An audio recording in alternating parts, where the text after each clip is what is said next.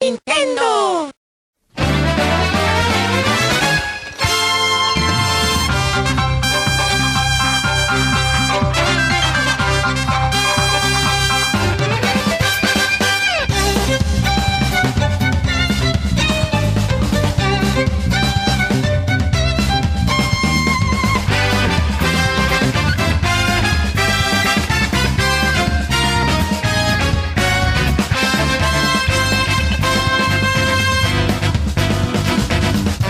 Welcome to Nintendo Voice Chat for the week of May 22nd, 2014. I am your host, Jose Otero, and this is IGN's Nintendo podcast, where we're here to remember the Nintendo Wi-Fi connection for all of its good and bad qualities. Joining me this week to remember the service, Per Schneider. Einen schönen guten Tag.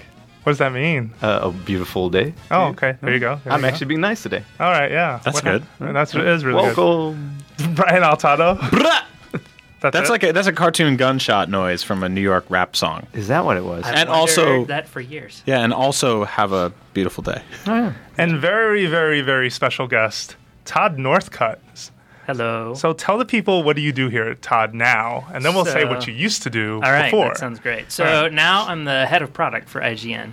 So Okay. Product managers, designers, we're the guys who actually put together what the site's going to look like and feel like, and then the editorial team fills it with all the good content. So if something's broken on the site, people should just tweet at you. Absolutely. Okay, good. Wow, and if you tweet at Per, then he's going to add me onto the exchange anyway. Does it all the time. Get me either way. Okay, cool. So what did you used to do for IGN/an IGN affiliate? Yeah, so before, a couple of years ago, I was the general manager for GameSpy Technology. So we were the guys that provided the back-end infrastructure for lots and lots of multiplayer functionality in games, including providing the back-end for Nintendo and their Wi-Fi Connect for the DS and Wii. So you invented Nintendo Online. I wouldn't go so far as to say invented, but yeah. So we started I started at GameSpy in '99. And I was actually working on all the planets and not vault sites, but planet sites. So if you remember Planet Quake and Planet Half-Life, all those things from way back when. So my first job at GameSpy was actually as the hosting manager. So I went out and found people who are doing fan sites about their favorite game, and then convinced them to come and start a new planet site for IGN. So it gets kind of confused with GameSpy.com, the website, which morphed into a completely different beast. And it's actually still it's an archive, it's still part of the IGN network, but GameSpy Tech was always a very separate company, Yeah, we were right? a completely separate company. So, I moved from the editorial side to the product side. I worked on GameSpy 3D. So that was the very first thing that I was a product manager for. Also worked on Roger Wilco and GameSpy Arcade, if you remember those chat old service things. Yeah, so voice chat service. Voice chat, huh? In online chat. games, huh? Yeah. Whoever would think that would be popular. So just give folks some context as to, so recently Nintendo Wi-Fi service was shut down. What really happened here with, GameSpy Technologies? We're going to go back in time to the beginning and sort of when Nintendo showed up if we can and get some stories out of you. But what led to sort of what happened to this decision to cut the Wi-Fi service? Glue Mobile, right? Or Glue Technologies. So GameSpy Technology was sold to Glue Mobile in 2011. Okay. So we divested that at IGN and moved that over to Glue. And they, for a short time, continued to license technology to publishers and developers, but made the decision, I think, to focus on using that technology internally. And so supporting third parties was not really something that they were terribly interested in continuing forward with. And in some cases, it seems like from the stuff I heard, they wanted to keep on supporting some of the third parties if the third parties were continuing to pay for the service, but that kind of all fell apart over time, right? Yeah, and I think there were always certain clients that didn't want to pay bills, so sometimes games would get turned off because publishers didn't want to pay bills. Or it came to a point where the cost to continue keeping a game running was no longer really worth it for them. So they decided to stop service. So oftentimes what would happen is publishers would say, we want to turn this off. Please don't support online anymore. We would turn it off. the community would find their way to us and yell and scream and shake their fists at us, and so we would quietly turn everything back on so that people could continue to play. Right. So there were probably a lot of games still running even under Glue that were not being paid for. Oh, absolutely. And there still are. I don't remember the exact date that everything's shutting down, but the end will come for every game soon that use GameSpy for a back-end infrastructure. Unless they get transferred to other services. Unless some publishers are actually doing the hard work to go back and patch games. And think about a game that's over 10 years old now. Somebody has to go and find source code for it. Somebody hopefully can understand what's going on. Wow. There are some other services out there that are, raising their hands and saying we can provide similar functionality. Yeah. But it's really to a point where nobody who worked on the game works there. Some places don't have source code anymore, so there's just nothing that can be done once that game, once that service from GameSpy gets turned off. Yeah, and just to paint the picture for folks at home, I mean, this is bigger than just Nintendo, right? I mean, Red Dead Redemption, there were a lot of other games from multi-platform publishers who were just like, yep, the time has come to just shut this door because of, either Glue not being interested or just not wanting to pay for it. All right, Todd, so take us back in time. Back to when you were at GameSpy Technologies. You guys are, have a solid third-party service, that basically helps with their online game. And then you hear Nintendo wants to come talk to you guys. Yeah, it was interesting. So it was the end of 2004, very beginning of 2005, and one of our sales guys said, "Hey, I got a cold call from somebody at Nintendo asking if they could talk to us about online and infrastructure and could we help." And it was just a really simple, short email communication. Not at all how you might think something like this would start. That sales guy left mid-deal, so or even before the deal got going. So it was a little bit of a juggle. But it ended up a few months later, we had a dozen people from Kyoto come and sit in the office down in Costa Mesa with us as we walked through meticulously for an entire week. Here's how this service works, and here's what the back end looks like, and here's how we can scale this, and here are the features and functionality we can provide. It was far more in-depth and detailed than we would ever do with any other potential customer. Did they bring translators and everything? Yes. Yeah, thankfully. Most of the younger engineers, of course, also spoke English. That was the first time I had really done anything with an Asian customer. Or client, so it was a totally different way of doing things than when we would go to Europe and deal with somebody. So there was a lot of learning in those first few days and weeks as we tried to figure out, okay, how do we talk to this, and who in the room do we address? It was pretty much day zero for them, right? They had experimented with some online infrastructure, like with RandNet on the N64 and the 64DD, but some of that was outsourced. They did Satellaview, but it was very different from kind of modern online gaming. Yeah, it was. They had really never dipped their toes into it the way that other people had. So we went, really kind of to the first level and talked about, okay, how do you bring a game online? What are all the things that you need to think about?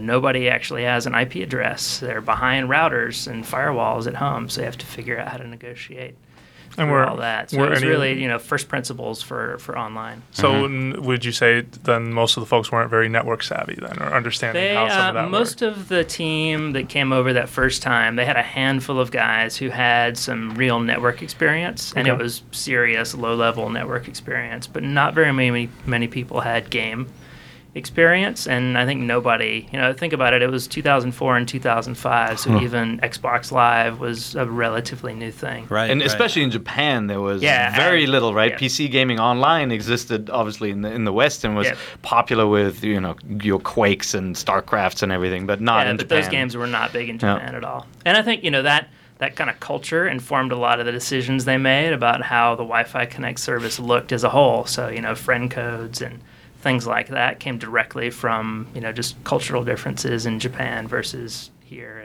in the West. Okay. Got it. Yeah, and so then you guys did the whole pitch and you walked them through it and they were interested and immediately pursued it, or did time lapse afterwards? It came together really quickly after that. The funniest part of that pitch was, most of the young engineers and product managers were sitting around the table and really actively involved in the conversation. And there was one older guy sitting in the corner Kind of nodding off and dozing off as we talked about things. But of course, he was the guy who actually made all the decisions and called all the shots. So you had to pay attention to him as well.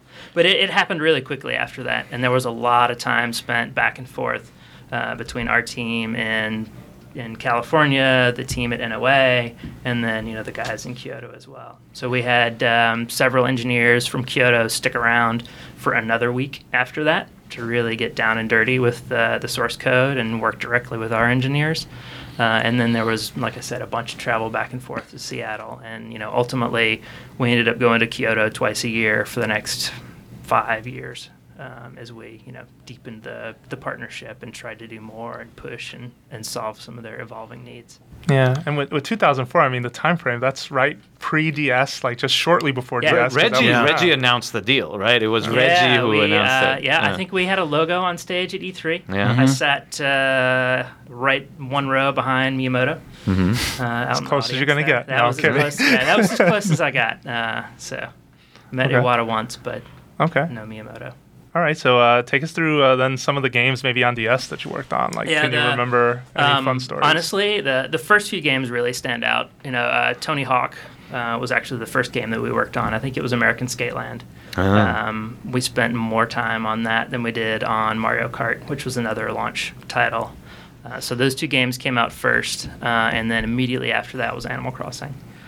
And I think between those three games, those really are kind of seared in my memory because a lot of it was working up to the, moment when they sent things off to actually, manufacture carts. There was no patching functionality at all. So anything that was wrong with the game, we had to fix on the back end, which later down the line with, Smash Brothers on the Wii or with Monster Hunters, those things would come back to, kind of bite us. Sure. Yeah, the lack of patching for online games is a big issue, right? Because a lot of games are patched the moment they come out and they adjust everything, and Nintendo also didn't have a beta period for these games, right? Yeah, I mean, just think about how spoiled we are now. Every single game has a day one patch. Things like last week with Borderlands on the Vita. Yeah. People who had the bundle got it early, and the patch wasn't available yet. Huge patch on the first day. Yeah, we've like totally become accustomed to that, even to the point where it's full circle where people are complaining about it now. They're like, oh, I got to download a patch for this thing. You're like, well, that's way better than it used to be, where I would get Mario Kart for the DS, and that was just it forever. And then you had a problem like snaking where no one could really fix that, right? Exactly. Like, what was your reaction when you heard about this thing? Well, I got pretty good at it. So that was it's a feature. Yeah, exactly. So like a game like Mario Kart, though, you guys were really experienced with big, PC online games, right? I forget what some of the big ones were that you guys supported. I mean, we talked about probably the biggest one was actually the first game I ever went and worked on as a part of GameSpy Technology was the Battlefield series. Yeah. So I spent a week in either Gothenburg or Stockholm with the DICE guys, kind of scoping out what multiplayer functionality was going to look like and how could we persistently track stats across people's sessions. Like those things didn't exist in first-person games when we started those. That's interesting. Yeah, and then Rockstar Social Club, obviously the kind of the next level for stats tracking. But how did they compare? Like when a game like Mario Kart went online, was it a much smaller community playing? Like how did it stack up? No, actually, I think if you just look at the number, I mean, obviously it's been almost 3 years since I was involved with this, but even 3 years ago, not so much Mario Kart on the DS, but Mario Kart on the Wii, Smash Brothers, Monster Hunter, those games were toe-to-toe with some of the biggest franchises like Battlefield that we supported in terms of concurrent players in the evening. Did you figure Nintendo would make a bigger deal out of that or just push online more? It felt like it was they were kind of dragged into online gaming and didn't really own it, right? Yeah, and I think their vision was very different than what the community actually wanted in the end. I remember a talk at GDC one year when they were trying to explain their whole Wi-Fi Connect vision to people, and they kept saying it's like a house party. You want to invite some of your buddies over to come and have a beer and eat some snacks and talk about stuff. It's a house party. The difference is when Brian knocks on my door, I don't say, "What's your phone number?" Yep. What's the password? So you wouldn't even open your door if I knocked on it. That was the rationale. Alarm would be on. There'd be 5 dogs biting at my ass. 5 children. Yeah. There's a crazy man on the front steps. Get him out of here. Yeah. Sorry to interrupt you. I don't even know what it is. Oh, the house party. Oh, so that was their whole notion was, you wouldn't invite just any stranger to come to your house and to a party. So you're going to want to know the people. Well, some parties. Well, that's why you play online. Exactly. You don't let the strangers in. Yeah. So that was their vision. And so the friend codes were, when people asked about why these weird random numbers, it's like, well, you just give it to your friend when you're there on the subway. Mm-hmm. Like, it's really easy to flip open your DS and say, here's my friend code. Never mind. So was that none of us actually, was that new for you guys or difficult for you guys to deal with a company that was so socially guarded and protective of younger players too, right? That plays into it. Yeah, I mean, we had some encounters like that before with people. Disney was a great one. One of the features we added was random name generation because we would let anybody choose their own name, and so I forget what the Disney game was we were working on at the time, but some QA tester went and created a profile, and of course it was Cocaine Nazi was his nickname, and immediately Disney was like, nope, that's not going to happen. So we had to hack together a feature that randomly chose names for you based on safe words. But even that was a lost Toy Story character. Cocaine Nazi. Yeah, he was. That would have been cool. Yeah, he was abandoned. He had a little string you could pull and say stuff, and he was like snorting and racism. Yeah, it was a bad character. That was the NC-17. So I mean, I guess I can understand friend codes as a thing because your DS was a device you'd carry on with you at most places, right? I mean, you kept it in your backpack or whatever, your female, your purse. But a Wii friend code is the thing that I'm just wondering, how did you guys respond to that? Because this is the next device and the next collaboration. Well, the big innovation there was now your Wii had one code instead of every single game having its own code. So that was their kind of half step towards towards solving. Right, and that's always been the story, right? Like it's this kind of like baby step towards a new future, and it's always like, well, this is not as bad as it used to be, so don't worry. But it's like, well, it's not as great as it should be, right? It's always that sort of middle road and up until where they are now, which is still not the best, but a little better than it used to be. The concept is just so strange, right? Like, what's different between a bunch of numbers and Brian Altano, right? Like, why I still have to know you're Brian Altano to send you the friend request. Like, I wonder why they were so attached to that string of numbers, Yeah, I don't think it was universal within the company. Yeah. I remember a meeting in maybe 2008, 2007. We went to visit with them, and there was a group that was responsible for the Wi-Fi Connect program, and then there were all the different game teams. And so this meeting we had was kind of us in the middle. So it was the Wi-Fi Connect team. We were in a U-shaped room. The Wi-Fi Connect team was on one side. We were the bridge between the two sides, and then several different game teams were over on the other side of the room. And it was really intended to be like those guys were going to talk about the features they wanted, and we would listen, and the Wi-Fi Connect team would listen, and then we were going to go back and figure out how or could we resolve this. And one of the very first things, from somebody that was on the design team on Mario Kart was like, I want to have one code between all my games. And I want to be able to see what the other person's playing. Yep. And I want to be able to send them an invite and say, hey, come play my game. And I awkwardly sat there and was like, well, we support all of those things. Right. And there are hundreds of other games that do this on a daily basis. And there was just kind of awkward silence for a minute. And then the two sides of the room yelled at each other in Japanese for about 10 minutes. And we were just sitting there the whole time. There like yep, exactly. Kind of staring at each other, drinking not really knowing what to do. Yeah. And then after that, the translator says, okay, yes, they understand. Thank you. This is like something out of Lost in Translation. Yeah, I swear. Yeah, it was bizarre. But, they're a big company, and everybody has their own agenda. And, they may have gotten their marching orders from somewhere. Yeah, I've often heard about that, about these sort of like software and hardware giants, especially in Japan, where they were so set in certain ways that even getting a new idea, rolling in that direction would sometimes take months or years. And that sort of rings true with like a lot of Nintendo's ideologies, for better or for worse. I feel like creatively they progress in a certain direction that is unmatched and unparalleled. And then sort of technically on the other side, they're very grounded in these ways. And I do remember when these systems started communicating even wirelessly, there was all this fear about people are going to go, you're going to bring your DS to the mall and you're going to be picto-chatting and someone's going to find you and they're going to snatch you up and steal you away. And it's like, in retrospect, a lot of those, it seems like very unfounded paranoia. Obviously, there's case examples where bad things happen everywhere. But I feel like that sort of ideology set the benchmark for the way they've gone with online for years now, which is just sheer terror of the off notion that something horrible might happen to one person. Yeah, what's weird with Japan though is that Japan got to this point where suddenly mobile phones just took over. Yeah. Right? Mobile phones as accessories and as communication devices. They were way ahead of us when it came to just kind of furiously typing to each other and texting in public, and that was a craze in Japan. Yeah. So I was actually surprised that Nintendo didn't embrace that part more. And PictoChat may be born out of that, right? But then it's so restrictive. Yeah, but they probably saw cases of minors and adults and crazy stuff and going, well,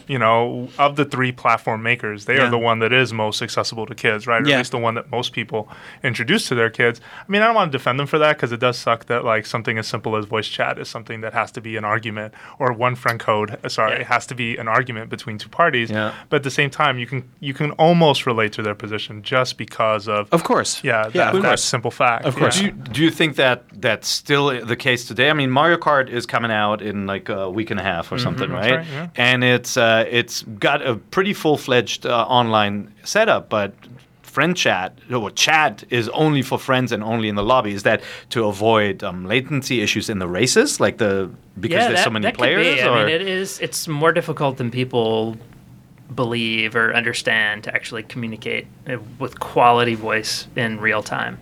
So I wouldn't be surprised if some of it's a technical limitation, but I would guess a lot of it just boils down to, being safe for kids and families in particular.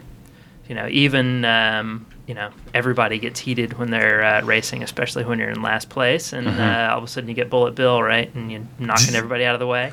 I'm sure there's going to be some expletives. I didn't think about that they might have just said, oh no, people need to cool down before we let them talk again.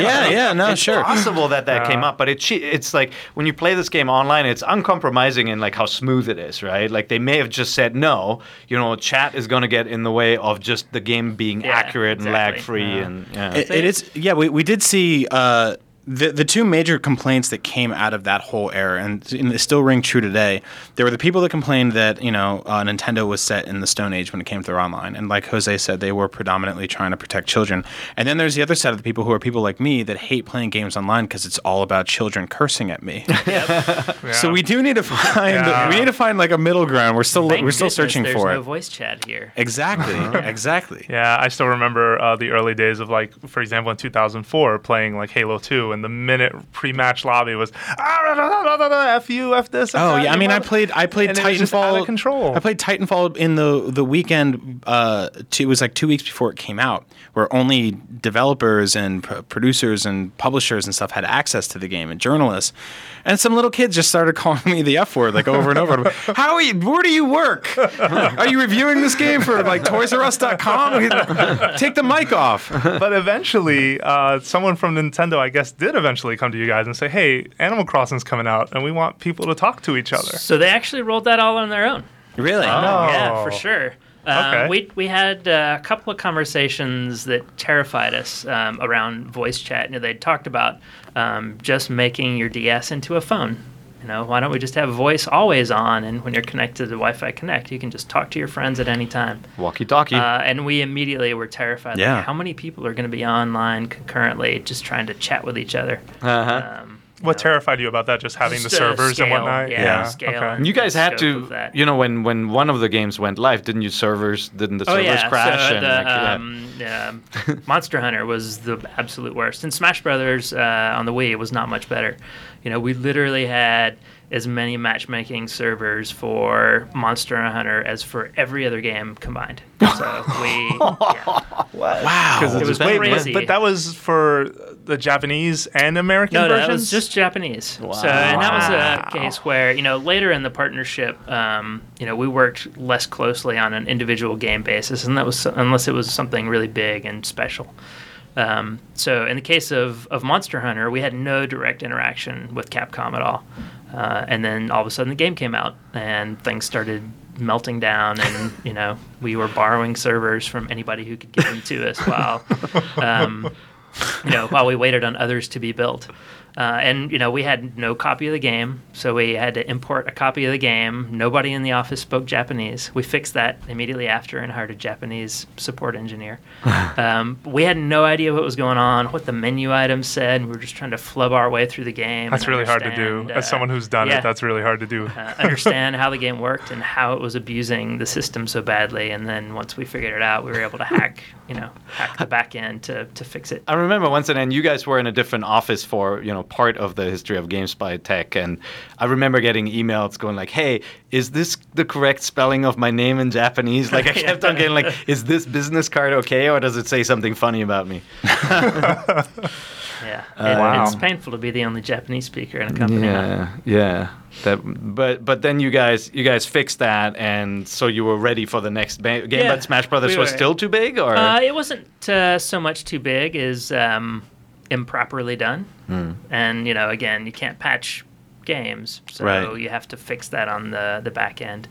And things come out too. Not that it wasn't necessarily thought out well. Just things happen organically. People do things differently in real life than you expect them to when you design, or things don't show up until you have thousands of players instead of tens or hundreds of players. So things always come up. In the case of PC or console games, it's easy enough to patch those things in after the fact. But with again, the Wii and the DS, it was actually the Wii had patching, right, with Wi-Fi Connect 24. Kind of, you had to patch the entire Wii Connect 24, dash, right? You couldn't patch the game, you had to patch the actual But even firmware. Yeah, but even that didn't feel fully realized, right? Like Wii Connect 24 was pitched to us as this thing. We're like, oh, you'll wake up in the morning and you'll get something cool that you didn't expect. Yeah, like that ever happened. I remember that. Yeah. like a message in your spam folder. Yeah. How long did you play this game? You should feel terrible about yourself. Oh man. Yeah. I mean, that was maybe that feature was used. One of my absolute favorite things we did was the histograms on Mario Kart on the Wii. So, the leaderboard at the end, that was, one of the things that I think Nintendo does still better than almost anybody else is, just the notion of a leaderboard. Everybody would feel really bad because you're never in the top position.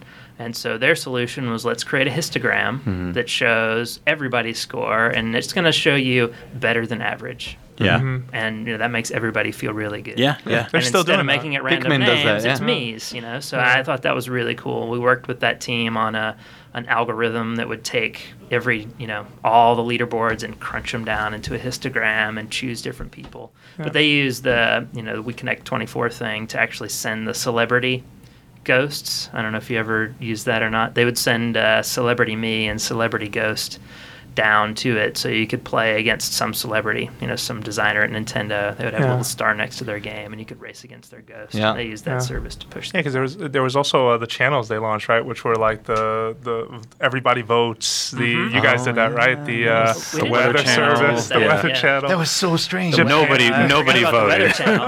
It was cool. I love the concept. I like the idea. It just doesn't last very long. Well, it would be like the first few. I remember the first few weeks were pretty thought out. They had like really cool questions, and I would check in like now instead of once a day, once a week, and then once a month. And I went in one day, and it was just like, oh, do you like umbrellas or staying home? I'm like, oh, you're out of questions. Like, you ran out. That was. I do like that they would show though how your opinion lined up with the rest of the world. Right? Oh yeah, you were like out in left field, like in the boonies, because you were totally off base with what you thought, versus like if you were right in the center of popular opinion. It was like finishing a chapter in Telltale's The Walking Dead, where it's like, oh, everybody killed Frank, but you. And you're like, more oh man, than everybody else. I mean, it's a cool idea of kind of gamifying data, right? Yeah. Like if you imagine that would be the backdrop to your dashboard, then you didn't have that step to I have to check this app and participate. Yeah. Right? Like if they could build that functionality into your machine, it could be really interesting. Yeah. I love what they were trying to do. It just the news channel was interesting too. How was there? I believe there was like a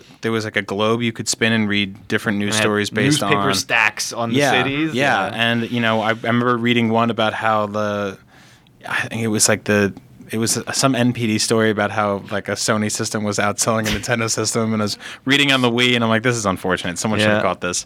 They're very clever when it comes to taking something that is either established or just not very exciting and turning it into a cool application. Yeah, right? totally. They always do that.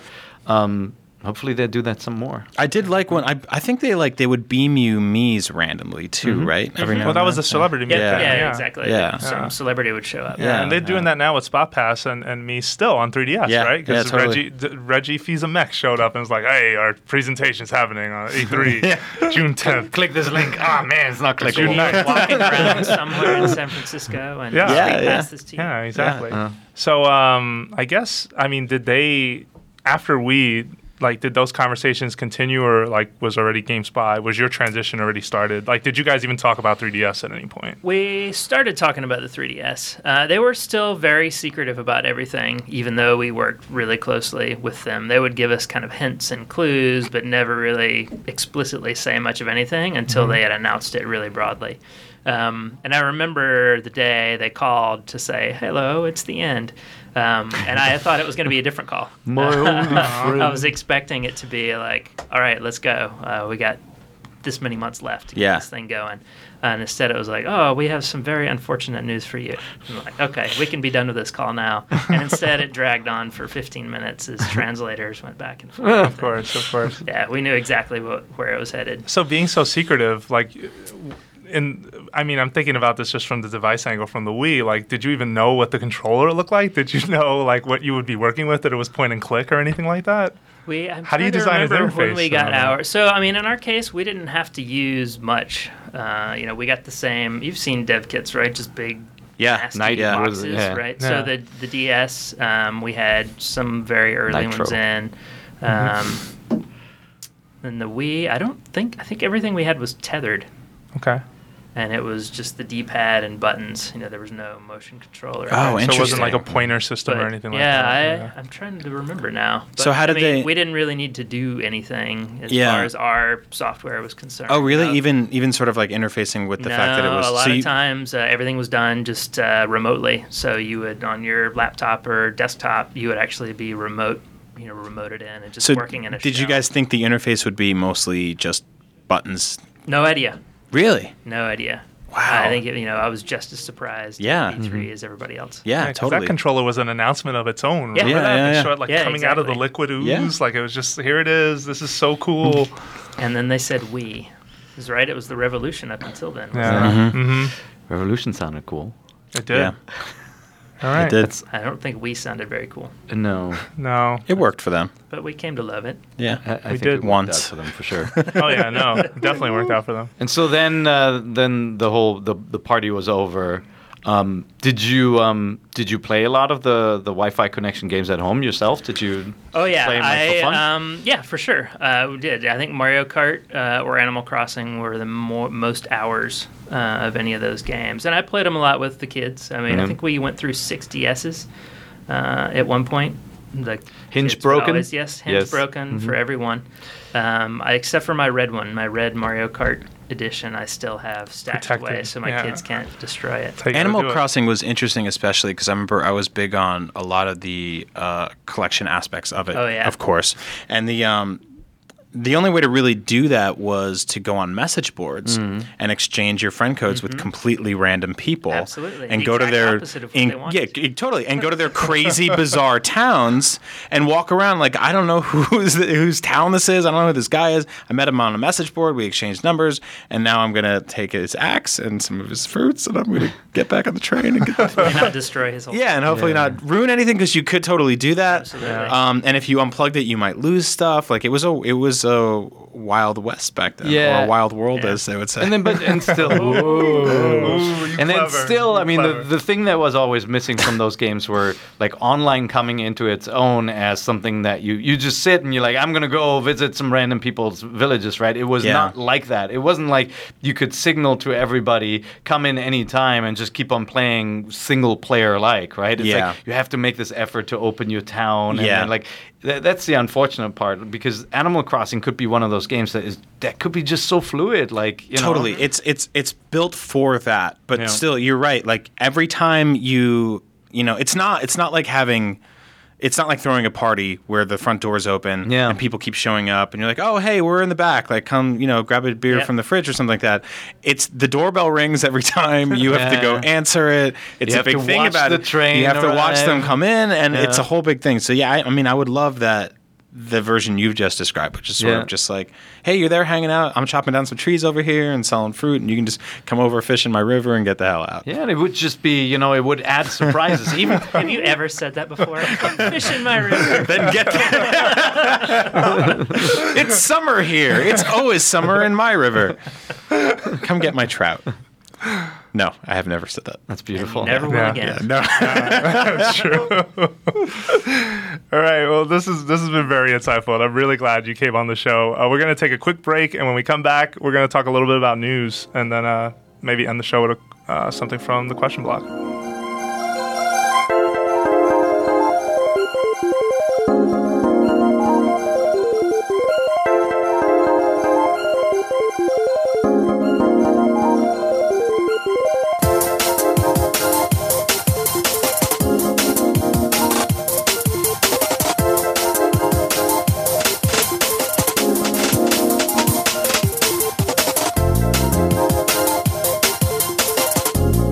And welcome back. Jose Otero here with Brian Altano, Per Schneider.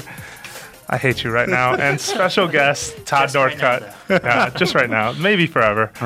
So you can come fish in this river. Yeah, no, you can come fish in Brian's river. I don't want you anywhere near my town. Plenty of fish in my river. But what I do want to tell you about is some news.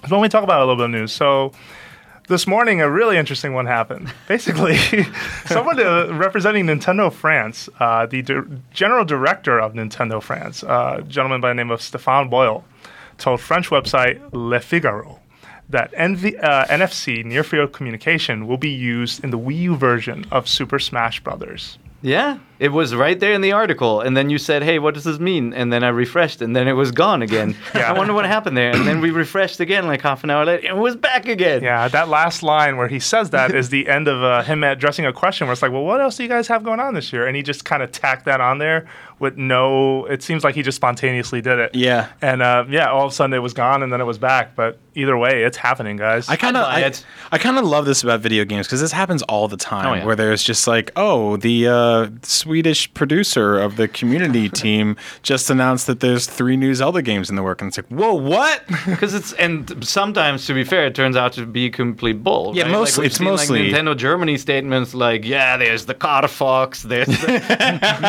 Metroid Prime 9. Like somebody who's like, I don't know if it's wishful thinking or they work in the mailroom will do all these announcements. But once in a while, but once in a while, you get this guy, who's in a marketing position who's not 100% sure now what got announced and what is public and what isn't. And that's what happened here, right? Well, he's been looking at the figurines like, these are really cool. Yeah. Well, or sometimes you get Iwata who did it with Tomodachi Life earlier this year to the Wall Street Journal. In January, he said, this game's coming out in the West, and it had not been announced anywhere. And he's the president of Nintendo. He can say what he wants. Yeah. So, it's very common in the movie business, right? Like a director will announce a movie before the studio wants it to be known, or an actress says, "Oh yeah, I totally just auditioned for Batman." Yeah. And like it's way more controlled in the gaming industry. So when it happens, because there are no stars who are kind of on their own, or directors who work for multiple companies, it's always an event. Yeah, we do actually. We get it a lot, and obviously never with Nintendo, but with voice actors, this happens in the video game industry all the time, where someone's like, "Yeah, I think I'm working on this this Uncharted new 4. Yeah, this new thing where there's I gotta go save this girl from zombies." And like, oh wait, there's a Resident Evil game coming. He's like, I didn't say anything. Good night. I'm gonna be the Joker in the new Batman. Like, exactly. Or Kiefer Sutherland did it in an interview talking about his role as playing Snake for Konami. He was like, it was a lot more involved in Mortal Kombat. And we're like, wait, Mortal Kombat? What are you talking about? And David Hayter's like, wait a minute, I'm not in Metal Gear. What the hell's going on? Yeah. You. All right. So more to the point. You and Todd are parents, so this NFT. We're also neighbors. Did you know that? Oh, I didn't know that. Yeah, but okay. Yeah. So his kids ring my kid's doorbell. So you probably answered the door for them. They come not me. In a river. And then I tell her to get the hell out. All right. Well, so NFP is Nintendo's sort of figurine platform. It's basically a Skylanders, but it'll in a lot of ways interact with different games.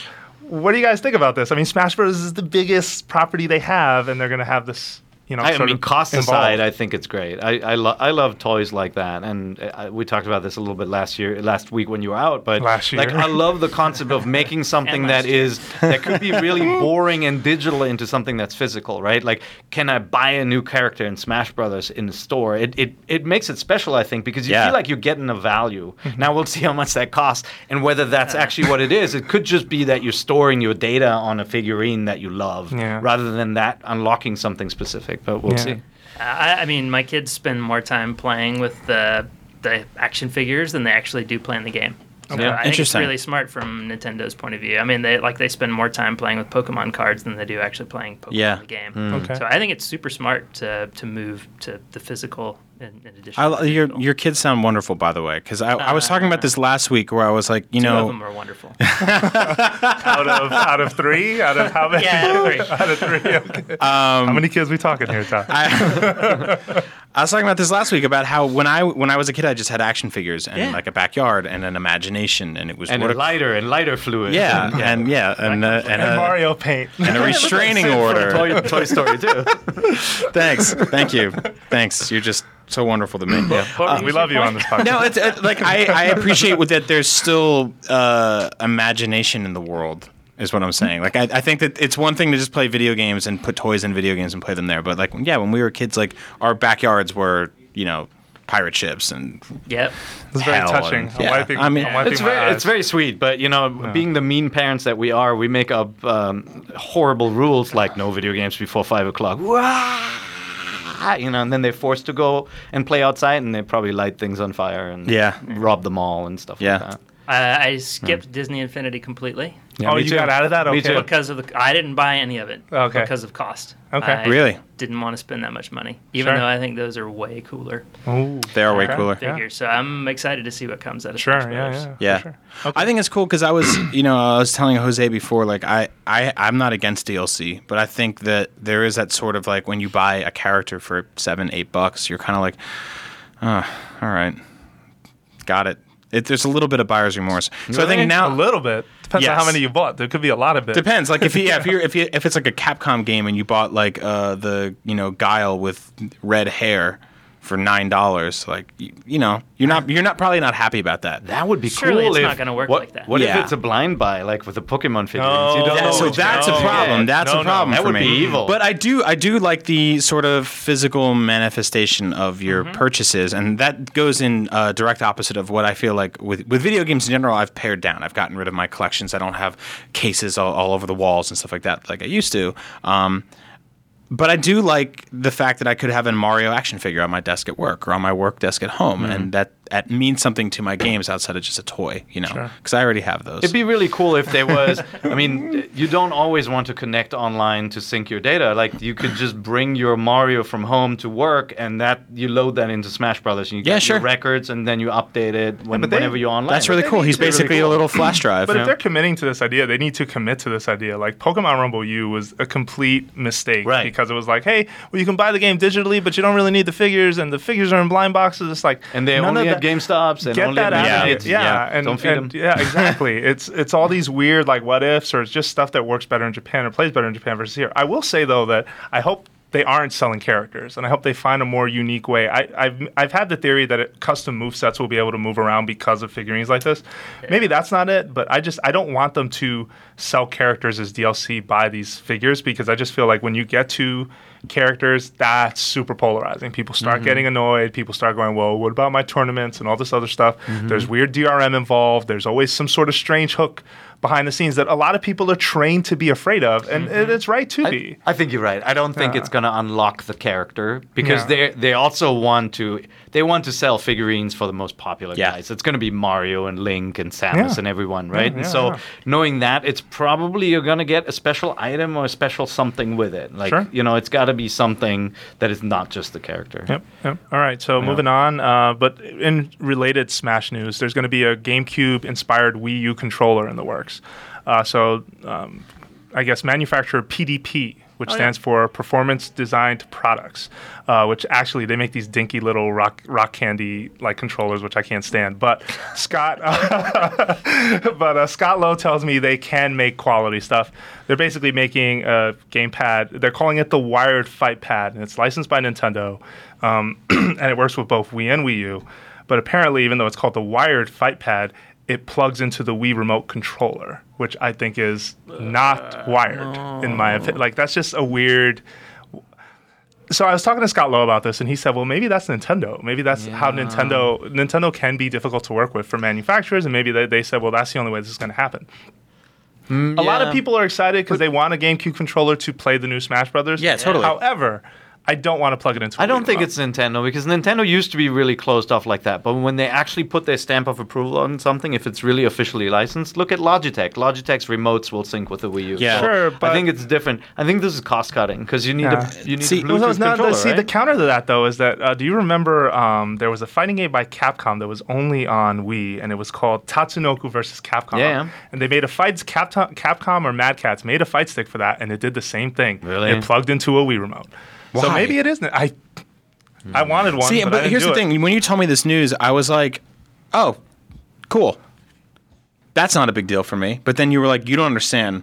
Professional Smash Brothers players need a wired controller because these guys, they're like old football coaches. They watch tapes. They go frame by frame. Like, if something is off by a split second, it throws off the entire match. I don't think like that because I can beat every professional Smash Brothers player in the world. We're going to start that again? You're going to send threads to @AgentBizzle on Twitter.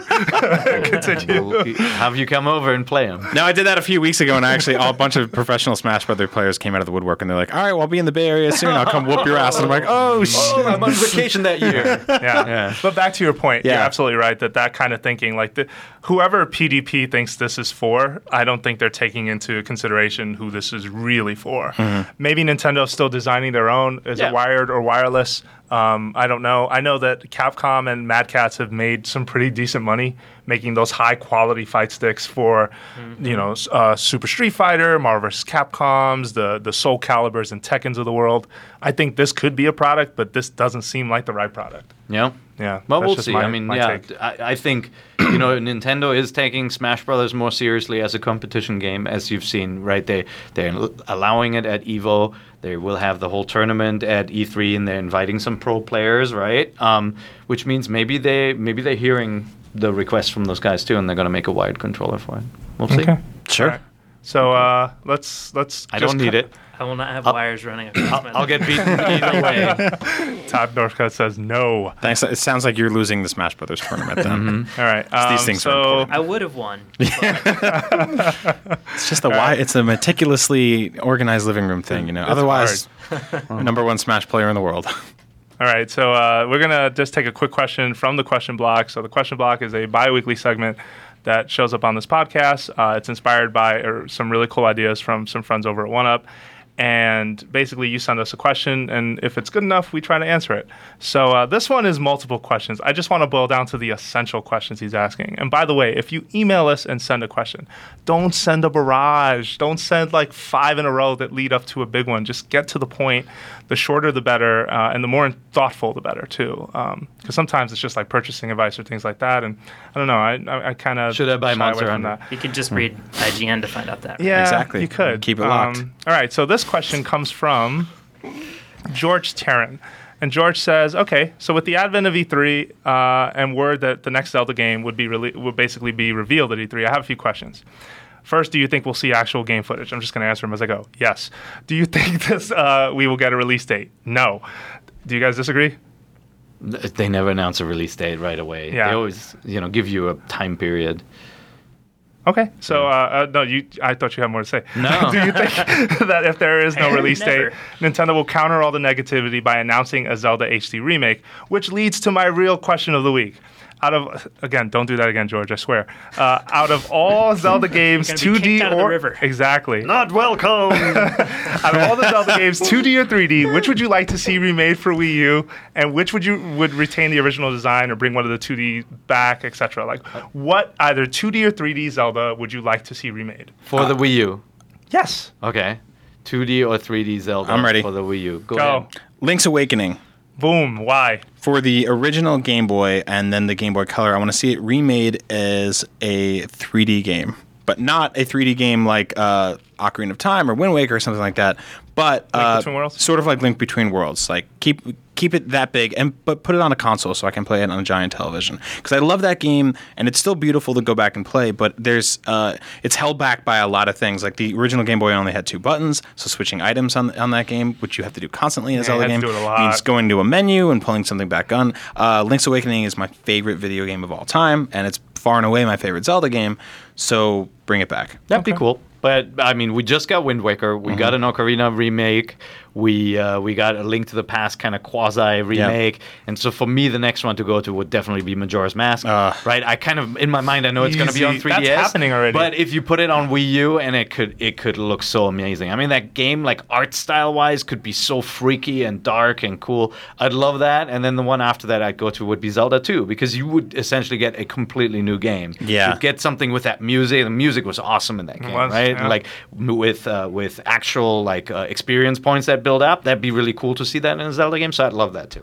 Yeah. By the way, that's not actually happening. I just threw that out there because it's been a rumor forever that Majora's Mask is happening. So please don't take that sites literally. just wrote up news stories. Is none of the above a valid answer? Really? Just a new Zelda game? Yeah, that's a totally valid answer. Fine. That's of what course. you want? Just a new Zelda? I don't want to go back and play those anymore. Every time you go back and play another game, it's not quite exactly what you remember. At least for me, something that I really love is not what I remember. Because you live 40 years older. Exactly. Yeah. Your hands are bigger. A new one, and they're arthritic. And well, I would. I think I'm gonna, and I'm kind of stealing Colin's answer on this maybe a little, but I think I'd really like to see Zelda 2 remade. I feel like Zelda 2 was the most polarizing of all the Zeldas, right? Because they went more action RPG than they did just action adventure. I love Zelda 2. To talk about a lot. I love Zelda 2. And I feel like that. I don't know if you necessarily keep the perspective the same. Yeah, it didn't have that great music. I love the music. Cool music, but it didn't have a lot of music. It had, but then again, it's the 8-bit era where you didn't need an entire soundtrack was maybe 3 songs. The game was hard as hell. That's the best part about that game. Is it has error. Yeah, and just because it's better than Majora's Mask garbage. Hey, you know what? That's going to get you kicked off this All the podcast, best graphics in the world can't stop the fact that most of Majora's Mask is playing the same crap over and over and over again. That's the point. It's Groundhog Day. Oh, it's the point. Whatever. It's good. Moonfall on your Groundhog's Day talking about this game. Whatever. Being good. It's not. Ignore him, Jose. That's fine. Anyway, I think Zelda 2, it's time. So maybe that's something to think about. I don't know if you keep the perspective or you just do it completely different and original, but that is what that is. You got to keep the perspective. No way. Different game. Really? Yeah, remake it like a modern Zelda game in 3D. It'd be so cool. Zelda 2? Make a new game. So I don't want to make a new game. I want to play another 2D so game. that's just at that point you just make a new game. Yeah, exactly. Yeah. That'd be awesome. Instead of just playing the same game with better graphics. Come on. Okay. Change it. So you want a 3D Zelda game that has like the down thrust and it has like and the music and the building up of experience points and the visiting That would be creepy as hell if you walk into some 3D room and there's a man with a beard standing there by himself and he's the only thing in the room and he's like, I'm error. That would be I was so going to cool. say the I'm error thing too. Yeah, that would be really freaky. Yeah. Wait, so you're a Zelda 2 supporter versus the Legion of haters of Zelda 2? Yeah, I think in the series, it was the reason why it pissed people off is because it was not more of the same, right? Like that's an example of Nintendo saying, "Hey, we're not sure which direction we want to go with the series. Let's try something new," and they made it more of an RPG and a side scroller at the same time, and you can jump and all that kind of stuff. So I thought that was really cool.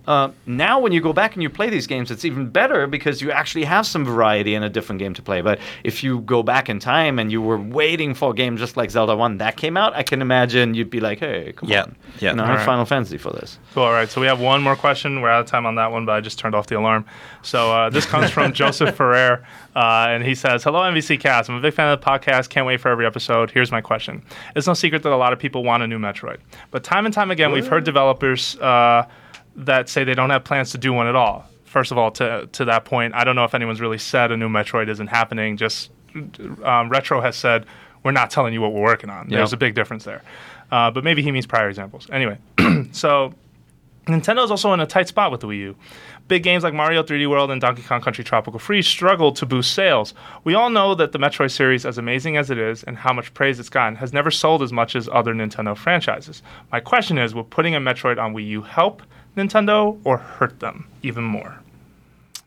God, it will help, of course. If you think about it, I mean, it depends on what it looks like, right? If it is a 2D side scroller, even if it's beautiful, I don't think it will reach mass success. If it is a first-person shooter-looking game with great controls, beautiful graphics, of course it's going to help, because it will tell people who have written the Wii U off as another Wii, it will help them see that it is a powerful console and it has games that they want to play, right? Yeah, and it doesn't just need that, it needs a special new hook, something that like hasn't been done yet, or it can't just be. Metroid Prime was special because, it took Metroid and made it a 3D game, and that had never been done before, but first-person shooters are so common right now, and that perspective is something that everyone is adapted to. Even the platforming aspects of it, that whatever the next Metroid is, it needs a special something that gets people talking. Doesn't everybody who cares about Metroid already have a Wii U? Yeah, that's exactly. You think it's so? Not going to sell anymore. I was going to say the exact same thing. It is completely preaching to the choir. But what if it's gorgeous and people go like, "Oh, okay, you can get really a cool sci-fi shooter," because there hasn't been a Halo yet, like on the Xbox One, for example. Sure. There was a Titanfall. Yeah. There'll be about 12 Halos on Xbox One. Titanfall is a competitive online game. It's not a kind of a story-driven, campaign-based game. Sure. Like, if they showed off a Metroid that looked as nice as the last Halo, I think they would turn some heads. Don't you think it would bring in some new people? No, a new Metroid game would just be fan service to the people who are already there. Like that. It'd be like a loyalty reward, basically. Yeah, I don't think the people who bought the Wii that they want to try and bring back even know what Metroid is. It's like a new franchise. Metroid coming to Wii U is like if Amazon emailed me and they're like, "Hey, you've loved us for so long. Here's $10."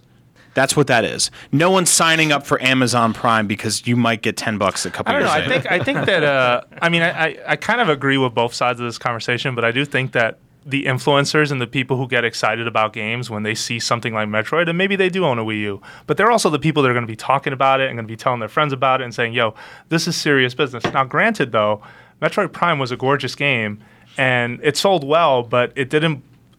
I guess I just want to say it didn't really blow the door. It was one of the best-looking games of its time in terms of the technology and the way it looked, but it didn't really blow the doors off sales-wise for the games that Retro has made. None of them were sales. I mean, none of them were sales failures, right? Yeah. They all did well, but they were also first-person shooters that launched in a crowded market. They were, on the GameCube, it was very competitive visually. It looked awesome, right? But it was also a time where people already started talking about multiplayer games, right? And even though we didn't want a Metroid game as a GoldenEye multiplayer experience, that is that one bullet point that first-person shooter fans were looking for in the box, right? Yeah.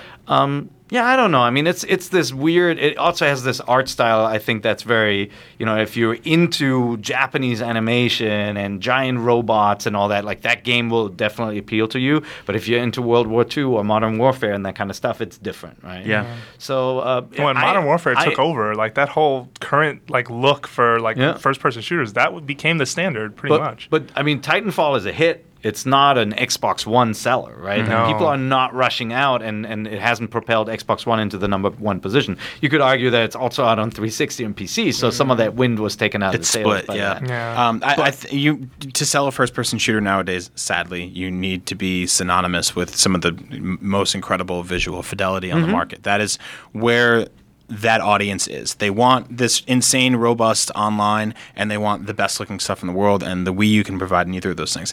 Add to the fact that the last... I don't agree with that at all. Wow. Like, if you look at Mario Kart, it looks pretty damn good, don't you Not think? for what a first-person shooter fan wants to see. But outside of that, I mean, it still boils down to, let me turn this off, it still boils down to art direction, and it still boils down to, like, how well, what is the new gameplay hook that's going to get people excited? And I think that will help determine if the game is a success or not. I don't know. I'm playing like the devil's advocate here. Oh, of course. Yeah. But yes, I will buy a Metroid game the moment it comes out, and I will buy a first-person Metroid game even quicker.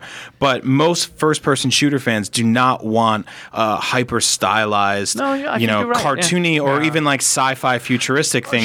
Sure. But but I don't think the power argument always rears its ugly head, right? In any genre conversation we have when we bring up Wii U versus other platforms. But I still think that the power difference, and someone will probably correct me for this or scream at me for it, but I don't think it's that huge, and I don't think it's that big of a factor. Whereas with Wii, it was, and we've talked about this before. Wii was ugly.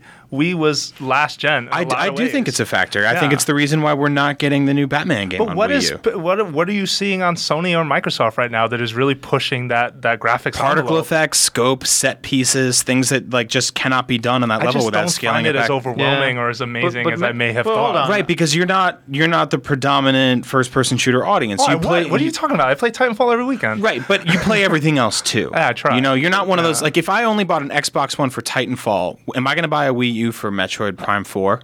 Look, I mean, the Arkham games are open world games. Yeah. And, the moment you want to push a big open world with a lot of particle effects and a lot of stuff going on, that's a lot of memory usage, so on top of everything. Whereas Metroid is still a corridor confined game. You're not walking out onto a giant planet with lots of people walking around, and, it's not Watch Dogs. Yeah. By the way, Watch Dogs, that's going to be interesting to see how the Wii U version stacks up. If the Wii U version it will not stack up. We'll see. It's coming, right? Yeah, and so that'll be interesting. But I do think Nintendo's always been really good at creating games that play to their hardware strength. Sure, and they do. Galaxy was a great example where the levels were smaller. And despite everything being low standard def, it looked really gorgeous, right? Right. And even if you just took that game and rezzed it up, it would look really competitive. So what they need to do with this is they need to go in the complete opposite direction of everything that I'm saying of what a first-person shooter fan wants, and they have to look for a new group of people. Because if they've tried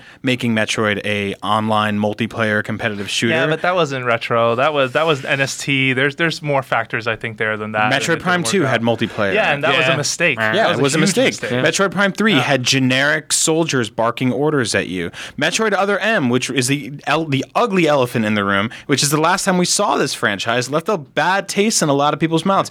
I love Metroid. I want to see Metroid come back. Metroid will not move units, and people will not buy Metroid now if they don't position it as something completely new. You know who's pissed at you right now? What? Everyone. The baby. The baby, exactly. In the bottle ship. And some other babies. Thank God you didn't have to work on anything with Other M. You would have hated everything, Todd. I kid you not. Oh, well, anyway, let's not offend anyone else anymore. So thank you very much for listening to IGN's Nintendo Voice Chat. We're here every week. On Thursdays, we post Pacific time later in the day. And, if you like the podcast, head over to IGN.com. We have dozens of features, videos, other podcasts for you to listen to. Todd is making product left and right. The new made you sound like a drug dealer. Todd is making product left and right. I will answer my door when you ring the doorbell. Yeah, and if something's broken on the site, you now know who to complain to. And go to iTunes and write reviews for the show. Yeah, that helps our rankings. By the way, I heard the site is broken on the Wii U browser. Is that true? Yep. Really? The sidebar is overlaying the text. Todd's fixing that. Don't worry. We are. We're on it. All right. So for the 12 people that use the Wii U browser on IGN, we've got you covered. Sorry. Yeah. Awesome. All right. So, other than that, really quickly, let's go around the room and say our Twitter handle. So, Todd, where can people find you at? At Tungholio. Okay. I love How did you get that name? I was trying to get that name for years. God damn. I could not wait to hear Brian's reaction. I follow Todd on Twitter. Really? I got to get on that. That's amazing. I'm at Agent Bizzle because Tungholio is taken. Go follow me. I'm at Pair IGN because both Tungholio and Agent Bizzle were taken. And I am at Jose_Otero because it's my name and I wasn't original when I came up with that. Thank you very much for listening, and we will be back next week with a really cool topic that actually ties into the last question that you just heard for the question block. So make sure you come check us out.